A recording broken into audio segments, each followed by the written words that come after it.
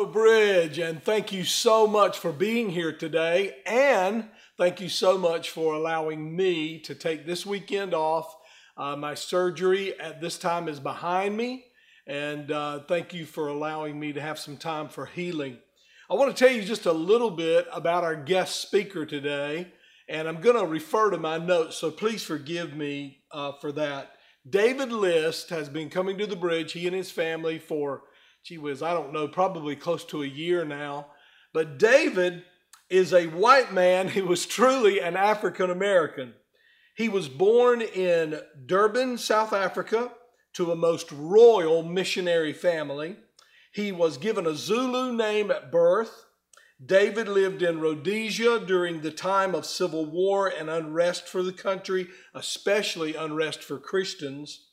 It was typical in David's life to experience the excitement of seeing God do incredible, amazing things, turn bad situations into very good situations. David List will speak to you today, in short, has seen a lot of miracles. David was also in Kenya, where as a boy he braved the elements. He chased giraffes around on a motorcycle. How many of you can say that and make that claim? He camped on safari. And David spent a night inside an inactive volcano. So this guy who's going to speak to you today has done some pretty awesome things. David has traveled and ministered on 4 continents and 10 more countries. Philippines, United States, 10 or more countries, Philippines, United States, Costa Rica, Colombia, South Africa, Kenya, Ethiopia, Burundi, Rwanda, Zaire, Rhodesia, all these places are places where David has been. David List lives a life yielded to God. David's one of the best Christian men I know. He is a man of uncompromising character. He lives his life by the principle that God is bigger than whatever our reality is. Whatever you're going through, God's bigger than that. David pursues God with fervor, is a very compassionate and passionate person. He wants to see believers discover God's purpose in their lives and to live that purpose out. God is not simply a part of David's life. God is David's entire life. Let me tell you a little bit about David's family. His wife is Cecile, and she serves on our worship team here at the Bridge. You've seen her many times up here helping Pastor Jared and Pastor Matt lead us in worship. His children are Hannah, age 23, Allison, age 22, Chris is 20, and Daniel is 13. His daughter Allison is married to Adam, and I'm probably going to slaughter this last name, Zelikich, I think maybe is the way you say his last name. And they are about to have a baby, so David is about to be a grandfather, and I'm very jealous about that. David has a bachelor's degree in Christian ministries from Emmanuel College. He has a master's degree in church history and doctrine from Regent University. He is the son of the legendary missionaries Philip and Galia List, and he is an 11th generation minister of the gospel. David is currently serving as a real estate agent, but there's no doubt in my mind that God has much bigger plans for David's life in the near future. Now, I'm confident that David is very uncomfortable with this introduction. David doesn't like this kind of thing. But you know, the Word of God instructs us to give honor to whom honor is due. And Bridge family, I want you right now to join me in making David List welcome to the Bridge pulpit. David, come on out. God bless you, brother. I love you. Thank you so much. Thank you. I don't know if I'm on or not. Thank you very much.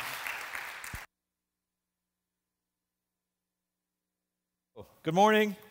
Yes, there we go. Thank you, Bridge. It's so good to be here with family this morning. We are so delighted to be able to call Bridge Church our home church. I've been to churches all over this country and all over the world, and this feels like home. And we've been here a little bit longer than a year, But for a while when we were coming here, we just kind of sat quiet out there, and we needed some time to soak and be refreshed and to be built up, and we just loved being here and being a part of your family as well. So thank you so much for I know you didn't know I was going to be here, but I'm thankful for that Pastor Farrell gave me the opportunity to come and share with you today. And my roots go deep in this area. My mom was a Johnson County girl. She grew up on a farm not too far from here and plowed with a mule because she was the oldest of five, and the first three, I believe the first three were girls, and so they needed someone to take up the plow and help out on the field, so she was a tough lady. September, she turned 80 years old and is headed back to Africa January as a missionary to continue her work over there. So she is an amazing lady. My dad passed away for a few years ago, but Mom decided to stay on the mission field. Look, I want to just tell you something. I know that all of our journeys are a little bit different, and we've all have one common thing, and that is that we're here at the Bridge today. But all of us came here through different means. Some of you may have heard about it in conversation. Some of you may have seen billboards, but you came to the Bridge for the most part, most of us probably because somebody took the time to reach out and invite you to be here. And since we're heading into the holiday season where there may be some people out there that you work with, maybe some people that you're in school with or family members that you know that may be looking for a place to go during the holidays, I just want to put a word out there to you. Use the opportunity to be able to just make them aware of the Bridge and invite them to come out and be a part of one of the services here. I think it's a great opportunity to get people the opportunity to be introduced to Jesus and get introduced to our fellowship of believers, and we can make a change in somebody's life through that. How many of you are enjoying the Minecraft series? For those of you that have been here, I'm loving it. When my son heard that theme, he got excited about it, looked at me and smiled because both of my boys have spent time playing the game Minecraft. Anybody played the game Minecraft? A few of you? Okay. You may or may not be familiar with it, but I'll give you just a little brief background on it. It is a game that if you've got plenty of time on your hands, you can do some pretty amazing things.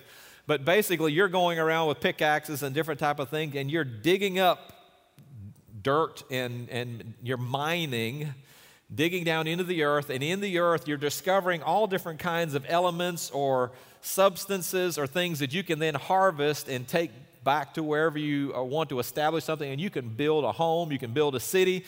And I've seen some pretty amazing things that people have done, and I've watched my boys.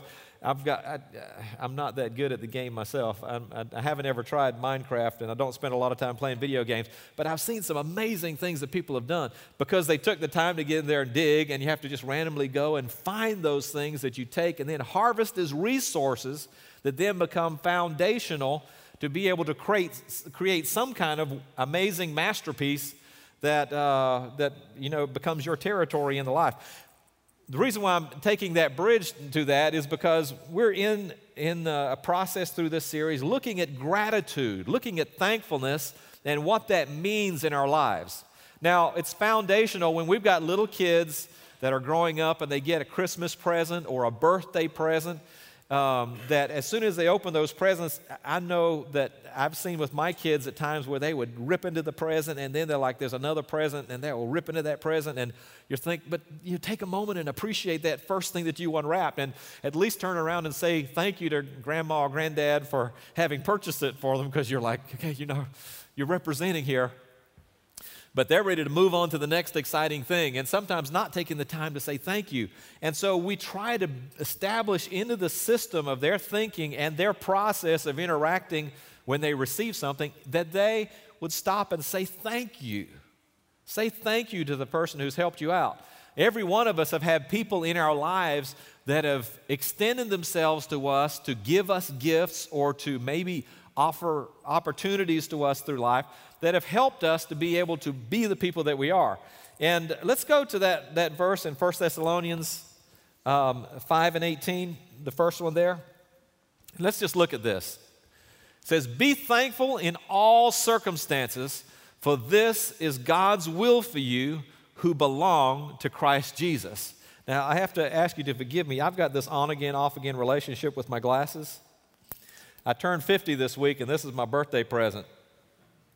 So I asked my mom about it the other day because I got to where it's just easier to wear them on the end of my nose like that and look out there like a teacher. And my mom, who, again, has turned 80 in September, I said, Mom, what do you think? Should I wear them when I'm preaching? Should I take them off? She said, David, it looks goofy. So it's always good to have support, you know.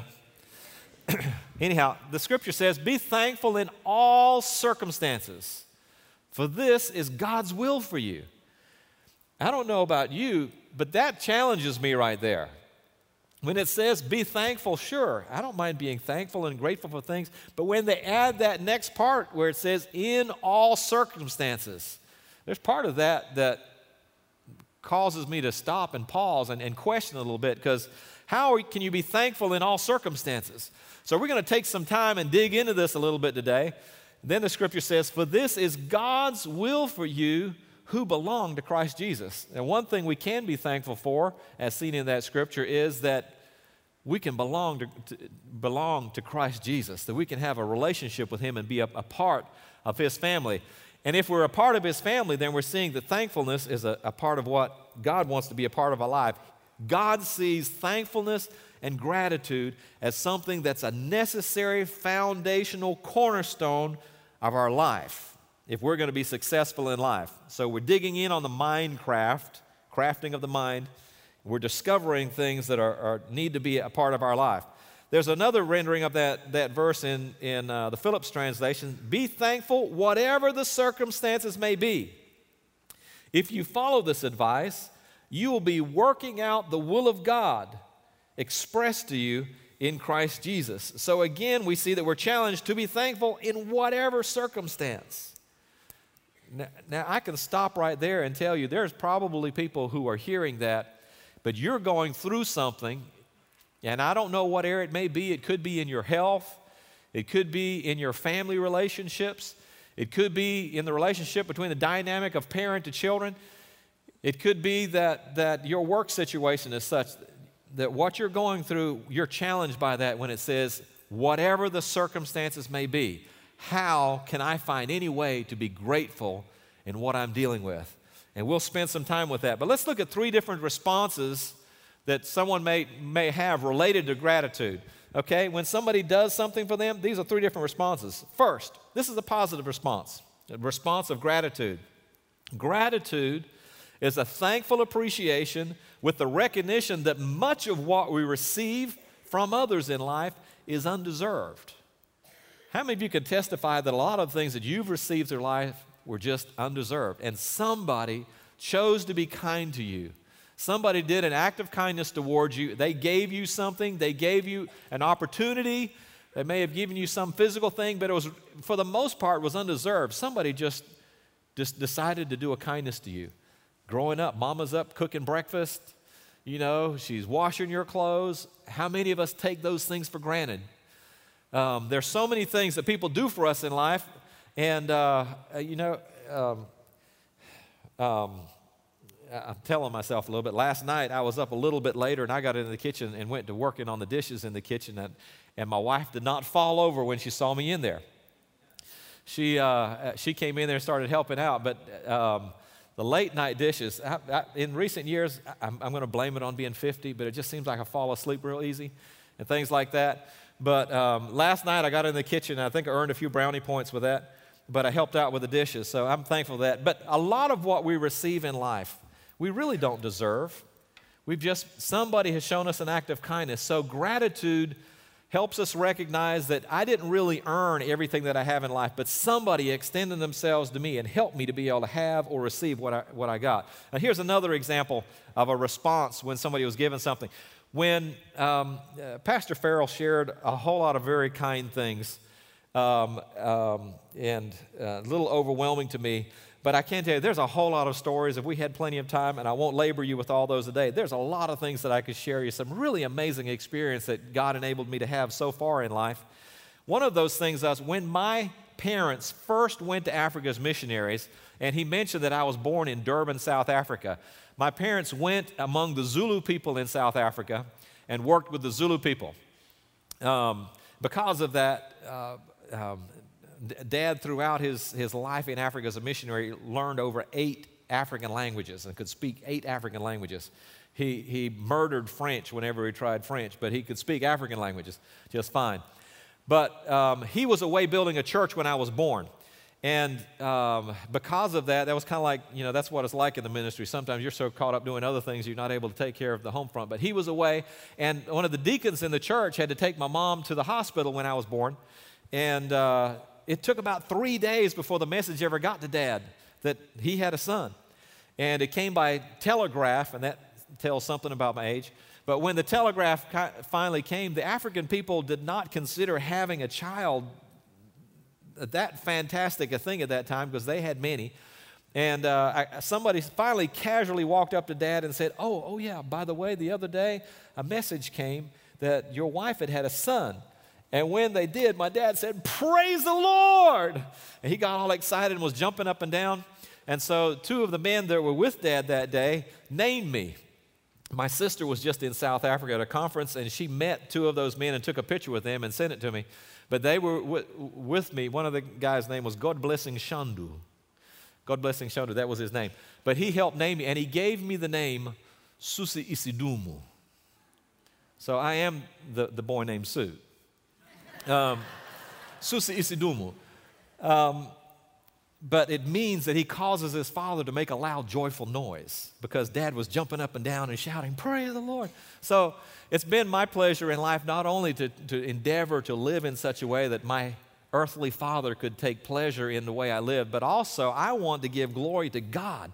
And I want to do something in life that's substantive enough to where God can take pleasure in my living. I want to give back just a little bit for everything that He has lavished upon my life.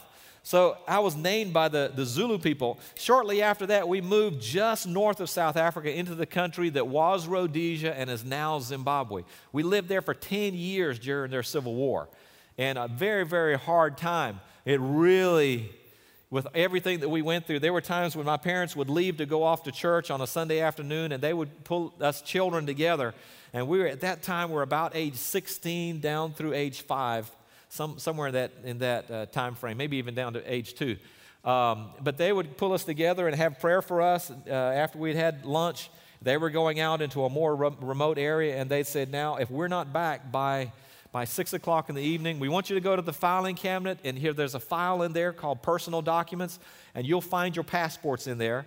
And here's a phone number that we're going to write down for you. And if we're not back by 6, call these people and give them your passports because they don't know what to do with you." Because there was a very real possibility that Mom and Dad's life could be taken in that environment that they were living in. So we grew up with some pretty strange things in our life. But when we first went to that country, Dad was working among the Matabele people, which is a cousin tribe to the Zulus. Something you need to know about the Matabele were that they didn't ask for things. If you had something and they liked it, they took it. That was their culture. Especially in the earlier days, thankfully before we were there, but in the earlier days, if you had something, they liked it, and you refused to give it to them, they would kill you and take it. So they were a warring tribe. They were actually wiping out the other tribes around them. And that was just, they were taking the land, they were taking all the possessions. That was the nature of their tribe. And so in calmer days, when Dad went there and went to learn the Matabele language, or the Indebele is what it's called, they actually ended up, Dad was trying to find out, how do you say thank you when someone gives you something? What do you say? And they were kind of puzzled about that word thank you. They said, well, when somebody gives us something, we say, "Unadino gusasa." Unadino gusasa. And Dad said, "Unadino gusasa, what does that mean?" And they said, that means don't be tired to do it again tomorrow. So you pour out your heart, you give somebody something, and then they say, don't be tired to do it again tomorrow. Husbands, I don't recommend that you try that on your wives. But that's one response, not really a response of gratitude. You may appreciate it, but there's another example I want to give you, and this is just flat out ingratitude. My uncle, who has been a mentor to me in ministry in many ways, and we've traveled together in a lot of different countries, he was in Europe at a conference. I don't remember what country he was in, but he said that he was sitting in the lobby of his hotel, and there was a young man about age 16 on the telephone, and you could hear this guy on the telephone, and he was agitated. He was speaking English, but I think he was from Korea. He was speaking and becoming much louder on the telephone to the point to where everybody in the lobby area could hear what was going on, and he was becoming more and more demonstrative. He finally lit into profanity and was cursing on the telephone.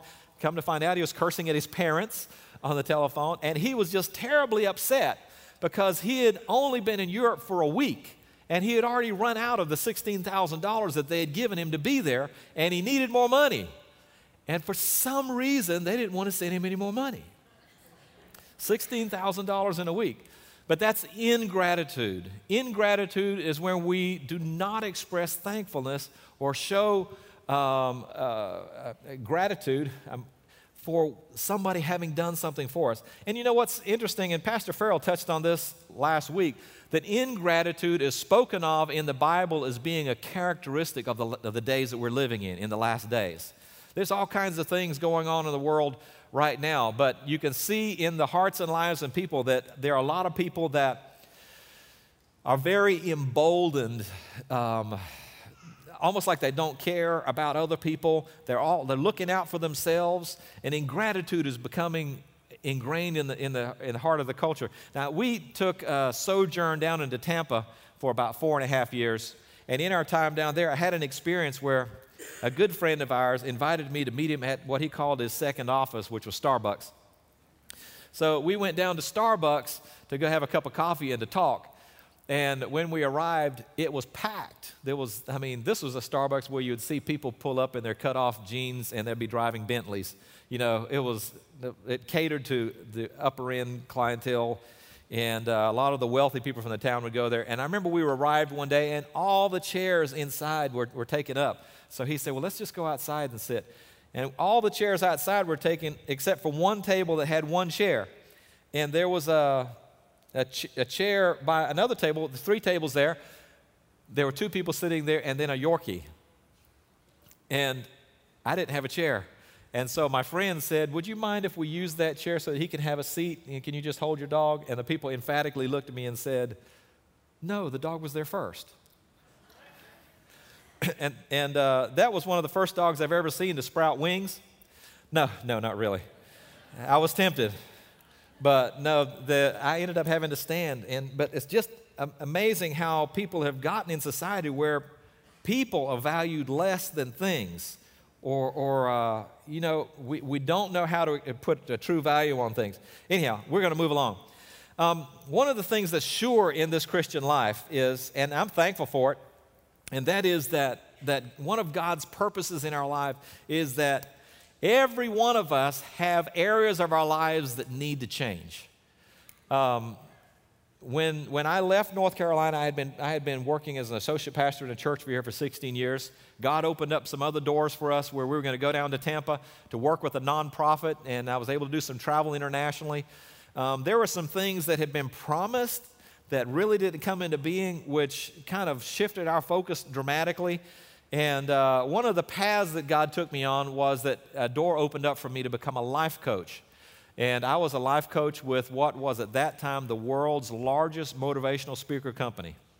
I won't mention the name, but I worked with them and ended up managing their life coaching division. In that process, I had the opportunity to work with executives in corporations. I got to work with some people that were world-class athletes. One guy was a 5-time world champion martial arts guy. Pretty impressive. But here's what I've learned about everybody. Nobody has more than 24 hours in a day. I'm making one up. 24 hours in a day. And so if you are professional and you are spending the required amount of hours in the day to be able to be the professional in that area carrying the heavy load, it just means that the rest of your life is getting squeezed into a smaller amount of time. Do you understand what I'm saying?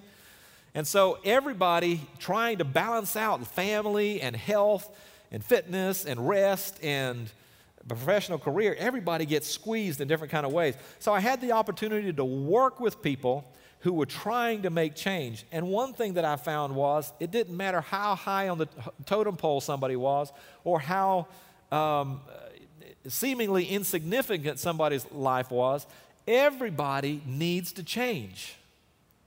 I don't know about you, but I'm thankful that I'm not living a static life. I don't want to just be the person who has been. I want to get better. Anybody with me? Anybody got any room for improvement? Just talk to your spouse. We all need to improve. And God embraces that as well. And so when we come to the Lord, He comes alongside us to help us to be able to make changes in our life. I remember one time I was just feeling really bad about something that I had been through in my life, something that I felt responsible for, and I was on the floor in a church on my face, and I was crying and I had just cried snotty. You know what I'm talking about? I just had a down-to-earth moment with the Lord, and I was just feeling really bad, and I felt like God spoke to me and said, when I asked you to give me your life, I wanted all of it. Said, you made a mistake thinking I just wanted the cleaned up parts or the shiny parts. He said, but I want all of it. I can change it. And I just felt this release, and so I turned around and said, okay, God, I said, I give you all of my life. At that particular moment, I was dealing with a financial issue, and I felt bad because I felt like it was restraining me from what I needed to do in ministry. And so I was feeling bad because I had put myself in a bondage, and I was hindering what God could do through my life. And I said, okay, God, I said, it's yours. I said, I give you my debt, so what are you going to do about it? I was almost tongue-in-cheek because I was really feeling free. And I want you to know that night somebody I was walking around the church, and somebody drove into the parking lot, and they said, David, here, I just felt impressed that I need to give this to you today. And it worked out to where he said that he was in service, and about the time I was praying on the floor, he looked at his wife and said, honey, I feel like we're supposed to do something for David. And she said, well, I just felt the same impression. And so I was joking around with the Lord saying, Lord, what are you going to do about it? And God already had the base covered. He was already taking care of that. And I thank the Lord for miracles. Amen? And I want to tell you this. I probably shared that story because somebody's sitting out there and you feel like that somehow you fell off of God's radar. But I'm going to tell you, God's radar doesn't have a boundary. Okay? It's eternal. It covers all time. It covers all space. He knows exactly what you're going through. So I just want to encourage you, if you're dealing with something, just reach out to God and let Him know, God, I'm struggling with this. He's big enough. He knows what you're wrestling with. He knows how to get you through it too. Amen? All right, I want to go to Romans chapter 12 and verse 2. Man, I spent a lot of time in that front end of that. We'll get it all back around. This is one of my favorite scriptures in the Bible, okay? It says in the Phillips translation, don't let the world around you squeeze you into its own mold, but let God remold your minds from within so that you may prove in practice that the plan of God for you is good. It meets all His demands and moves towards the goal of true maturity. So it says, don't let the world around you squeeze you into its mold. Let's look at, I'm going to come back to that one, but let's go to the next verse. I want you to see how this one says it.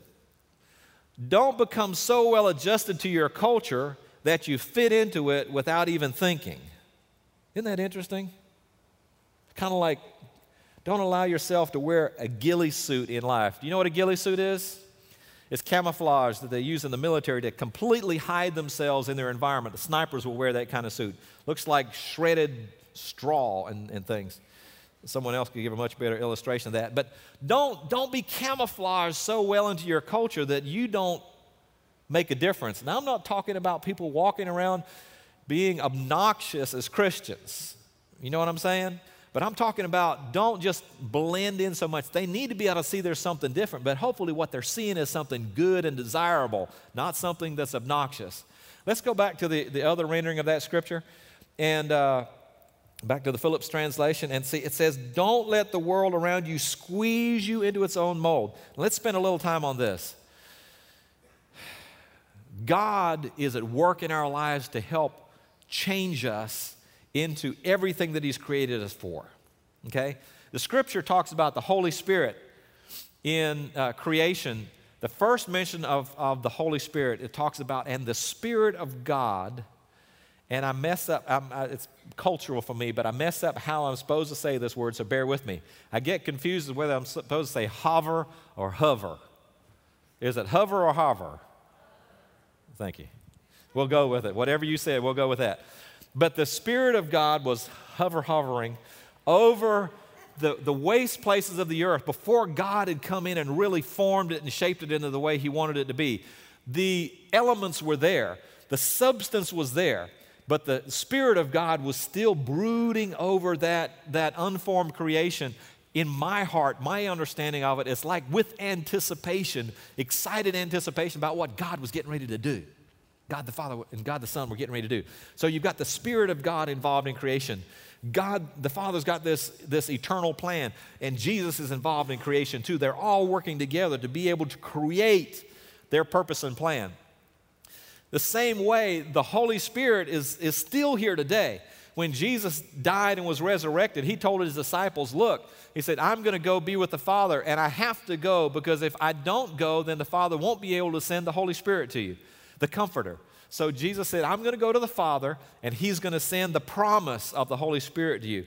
But it was such an important and vital part of the life of the early church and the life of the believer that Jesus told His disciples, even though they were in a city where they could be facing persecution, think about that in terms of real life persecution like what's going on in the Middle East right now. It's not just, some kind of light biblical distant thing. It was real life persecution like they could take your life. They had the potential of that. Jesus said, look, don't leave Jerusalem until you receive the promise. Because the Holy Spirit is intended to be a vital part of our lives. Well, the Holy Spirit in our lives is like the guardian over the transformation that's happening in our lives. Just the way that He hovered over creation when it was an unformed mass, in our lives when we are completely undone, we're just getting started in this life, or if we've matured in the faith, He's still right there with us, whispering in our ear and giving us ideas about things that we need to do. Sometimes maybe whispering a little harder than that, but He is there to protect us, to guide us, and to empower us so that we can live a successful and dynamic life for the Lord. Now, I want to go back to this scripture where it talks about squeeze you into its mold, okay? The way of the world and the way of religion in its negative form is that the endeavor is to press you, compact you, or squeeze you into a certain shape or function, a certain look, to make you conform to a certain perspective of what you're supposed to look like as a Christian or as a person. The world wants you to look like them, act like them, dress like them, talk like them, and don't challenge the way I'm living my life. Just let me be. It's all about pleasure and doing their own thing, but the end of it is death. But the world is trying to, it's the term that's used here, and in another rendering in the Bible, is to conform. Be no longer conformed to the ways of this world. That word conform is literally the term that's used for a metal press, where you take raw liquid metal and you compact it to make it come out stamped, and you can stamp that same stamp over and over and over and over again, and you get money that comes out or something that comes out, but it all looks exactly the same, duplicates. The other night I was getting ready to use the term carbon copy, but it doesn't really relate anymore, so you can say cut and paste or copy and paste. We're taking this and we're going to do the same thing right over here. Taking this and putting the exact same thing. Who wants to live a life like that? Anybody here eager to just be a stamped out duplication of something? The Bible uses a different term in what God wants to do. He said, but let God remold you in your minds from within. So it's not an external pressure coming and just compacting you and squeezing you into this uncomfortable mold so that you pop out distorted, but this remolding that God does is from the inside out. And when I looked into that word, be transformed, it's the same word that's used in the day, in the writing of the Bible, in that the common language, to describe the work of a glass blower. And you've probably seen people on TV, or some of you may have been to theme parks or things like that. I know I've been to theme parks and seen people working with glass, to where they will take actually silica glass sand, and they will melt it down. And they'll take that and put it under really hot heat, and then they will take a rod and stick it in that sand and get a clump of it. I don't know any technical term for it, so I'll call it a clump on the end. And then that master craftsman will take that, and as it's hot and molten, will roll it and roll it and roll it, and it'll cool to a certain temperature where he can realize that it's at a place now to where it's yield enough. I can work with this.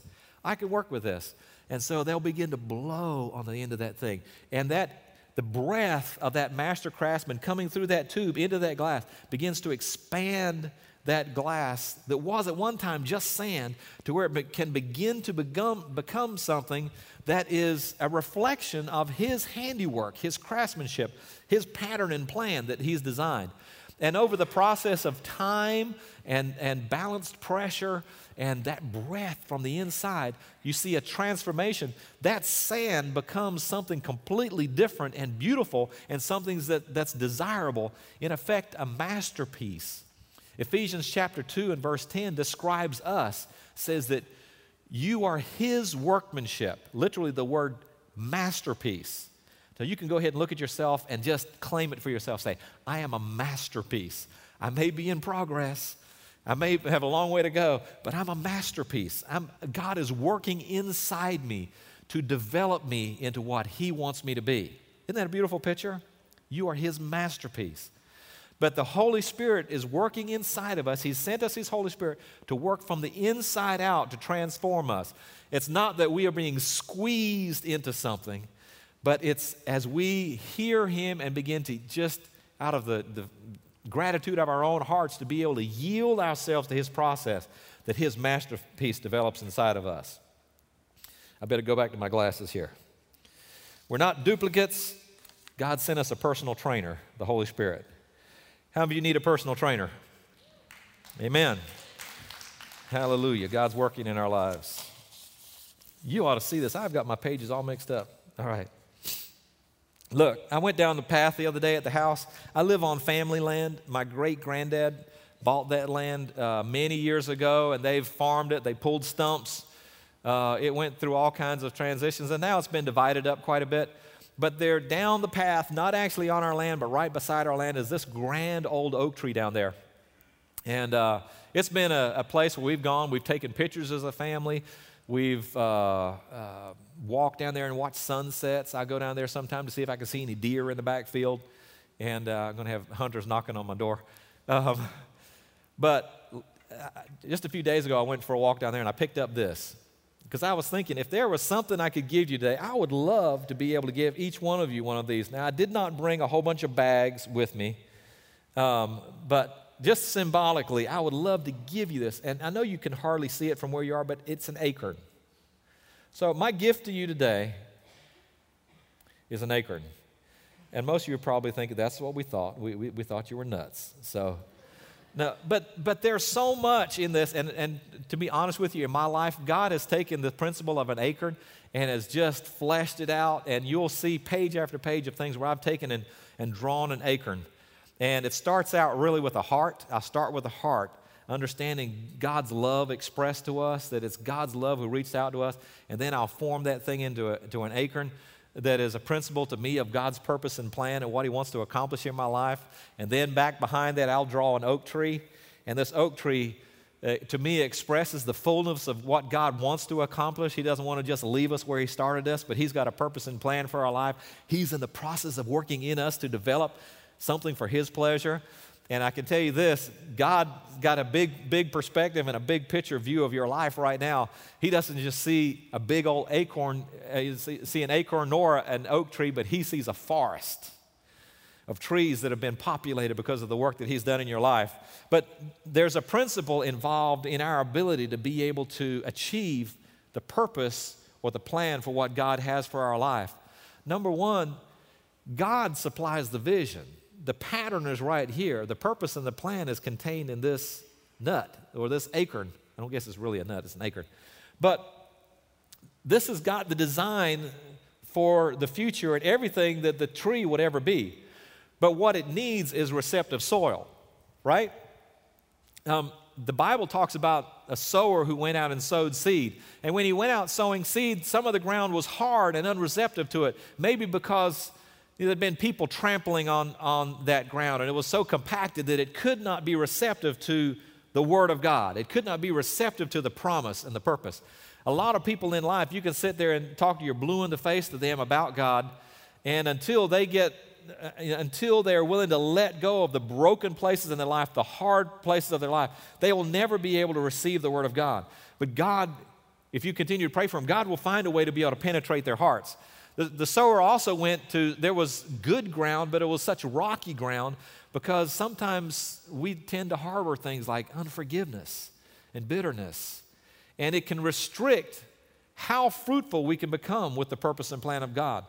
But if we allow the Holy Spirit to be involved in our life, He will continue digging and rooting out. We had a house in Africa that when we bought that house, I'm talking about growing up, the ground was so rocky, and my dad always wanted chickens and a garden. I've got chickens, not much of a garden. But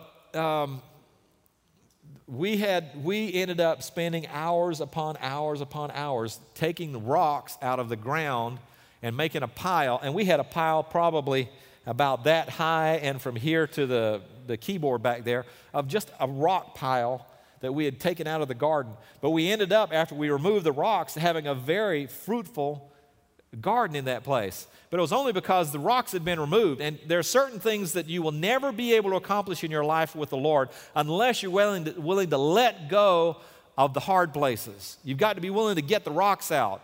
Let go of bitterness. Let go of unforgiveness or ingratitude. Let those things go. They're not doing you any good. How many of you know that unforgiveness only hurts you?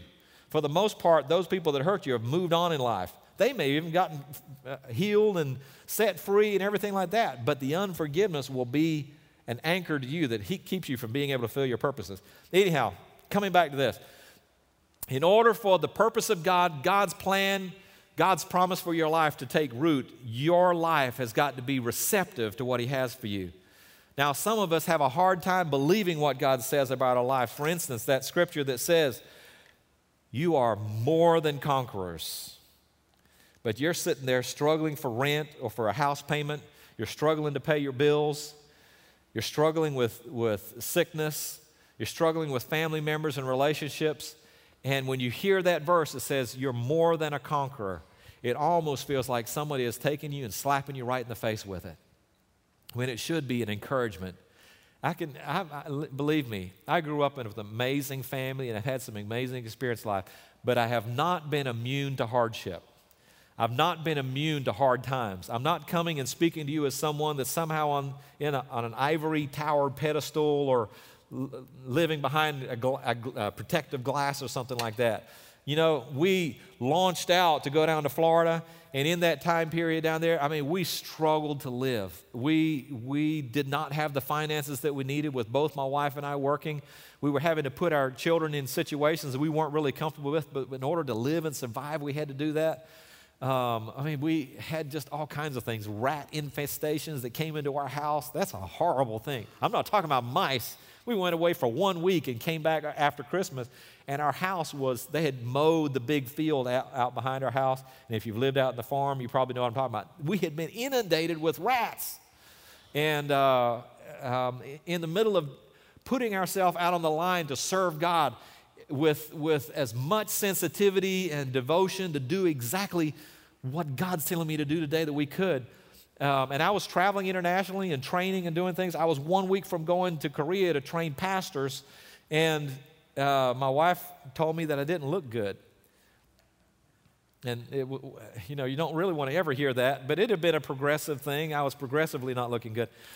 No, but she said, "David, I think you need to go see the doctor." And with the encouragement of some friends and to overcome my severe man brain, ended up going to see the doctor and was diagnosed with colon cancer. And so, literally, I had been praying for people and seeing people get healed, and then I'm contracting colon cancer, and we had to walk through the journey of my surgery and recovery from colon cancer. And there were just so many things that we got bombarded with, but in the middle of all that, I'll just testify with this one thing. We before leaving Tampa, we sat down around the table, and I just felt like I needed to do this with my family because we had been through a whole lot. And I said, I want to ask you a question about Tampa. I said, we were in North Carolina, and we things were going well in North Carolina. We moved to Tampa in order to follow the Lord. I want to know my children's perspective. I want to know my wife's perspective on this part of the journey. And at that point, my daughter, who was at that age, was 16 years old. She said, Dad, when we lived in, we were at a church and we had cars and a house that was provided for us and things like that. She said, Dad, when we lived in Wilson, we were comfortable. She said, I was comfortable. She said, Tampa's been hard. She said, but I've grown, and I don't ever have to be comfortable again. And I thought, that was worth something right there. To be able to develop inside of us, inside of you, a resilience, no matter what we're going through, that our feet are planted on something more than just circumstances or just substance that we own. What happens if it all got stripped away? Where would you be at that point? Is there still enough foundation underneath you? And I'll tell you, our foundation comes from nowhere else than in Jesus Christ. He provides us the stability to stand in the middle of the storm. Jesus said this, and I love this passage. It said, in this world you will have trouble. Isn't that exciting? And every one of us could raise our hands and testify that, yes, it's true. We have trouble. In this world you'll have trouble. But he didn't stop there. He said, but fear not, for I have overcome the world. And that's our promise as well. This same Jesus that overcame the world will give us the strength not just to endure, but also to overcome the things that come in life. Let's go real quickly to Psalm chapter 9. I'm going to have to skip a few rocks across the pond right now because I've taken a long time on the front end of the sermon. But we'll hit the high points, okay? David wrote this right here. And we all know David from the Bible. King David started out as a shepherd boy. God helped him to kill Goliath and then exalted him to king over the land. And in all of that had gone on in David's life, David writes this, I will give thanks to you, O Lord, with all my heart. I will tell of all your wonderful deeds, and I will be glad and rejoice in you. I will sing the praises of your name, O Most High. It sounds like a worship song, because it is. It's a psalm that was written to worship the Lord. And it sounds, sure, somebody sitting up in a king's palace and coming from where he came, of course he's thankful. Except that when you spend time looking at this chapter and you go to the very beginning of it, it starts out with these words in the Hebrew. It says, Muth Laban. And I don't speak Hebrew, but Muth Laban, so if you do, you can probably correct me. But Muth Laban actually describes the framework in which this song was to be sung, or what the environment was for this song. This song, and Muth Laban literally means the death of a son. David lost 2 sons in his life. One son died as a young boy because of David's rebellion and sin. And because of that, he bore the weight of his own son's death. He prayed, he fasted, he asked God to stop that, but God had already declared that was going to be the punishment. And David's son died because of his sin. And then there was another son who completely rebelled against David and actually at one time usurped the kingdom from his own father and sent David and his entourage running while he came in and took possession of the palace and the nation. And then that son, in a battle situation, was riding through some trees and his hair got hung in a tree. He ended up hanging and died in the tree. And David, David wasn't living some pristine, protected life. If you go back through the Bible and look at his life, he was dealing with things. But yet he had the strength to be able to come back and say, I will give thanks to you, O Lord, with all my heart, and I will tell of all your wonderful deeds. I will be glad and rejoice in you. I will sing praises of your name, O Most High. I want to move, I'm going to go ahead and close out here because we've been here long enough. But we're approaching a time frame in life, and we're talking about Mindcraft. We're talking about developing an attitude of gratitude in our lives. There are extremely hard things that happen in this life. One of the most difficult things for me was just a few years ago when my own father who had lived such an amazing life as a missionary in Africa. Since 1961, he and Mom had been missionaries in Africa and spoke 8 languages like I told you to. He pioneered, there are probably thousands of churches in Africa because of the work that my dad did. He oversaw the work in 8 different countries at one time. And but in his latter years, he was eager to serve the Lord and did not come back from the mission field when he was having a major health issue, so it progressed. And it got to be something that went far beyond what it should have. He became very sick, went through surgery, but post-surgery, they had to shock him back twice, and it affected his nerves in such a way that he struggled to be able to stand up and speak in front of people. Just really a heartbreaking experience. And it ended up to where Dad's last days with medication and things that were messed up and out of balance and things like that, Dad lost his life, and he took his own life. And I share that not to in any way discredit him, because I understand that when your mind is sick, you may do things that aren't appropriate. But if anybody here knew him, and I know that there are some that do, that his life that he lived for the Lord was just an amazing life. People have requested to have the opportunity to be able to write the story of his life. And it's very hard for me to tell you that I can stand up here and give thanks to the Lord for that event. I cannot thank the Lord for that event. But here's what has to shift in our lives when we experience things like that. We have to change the focus, because it's not the event that should be our focus, but it's the process of God. I can look back over what happened with my dad, and I can see God's hand at work and how He prepared and how He has healed our family, how He's brought us through that hard place and made us stronger for it, how God has been able to take even that harsh and terrible thing and be able to strengthen other people, bringing it back down to Realville. People deal with stuff. And if we make it look like even people who are leaders don't have struggles, then we do people a disservice. But I can tell you this, we can say, just like the scripture says, that we have hope if we have Jesus. We have hope in the Lord. And the pilgrims that established Thanksgiving, it's told of them that out of the 120 that survived after the voyage across the Atlantic, that 40 of those people died in their first year in the United States. That they literally dug more graves than they built huts. But yet at the end of that horrendous year for them, that they took the time to be thankful and give glory to God. And I think that we can, where we are today, no matter what it is that you're dealing with, find something to give glory to God for. Find something that you can thank the Lord for. And when we approach Thanksgiving 2 Thursdays from now, don't just make it about turkey and football and that wonderful nap that follows that. I love that. Turkey, yeah.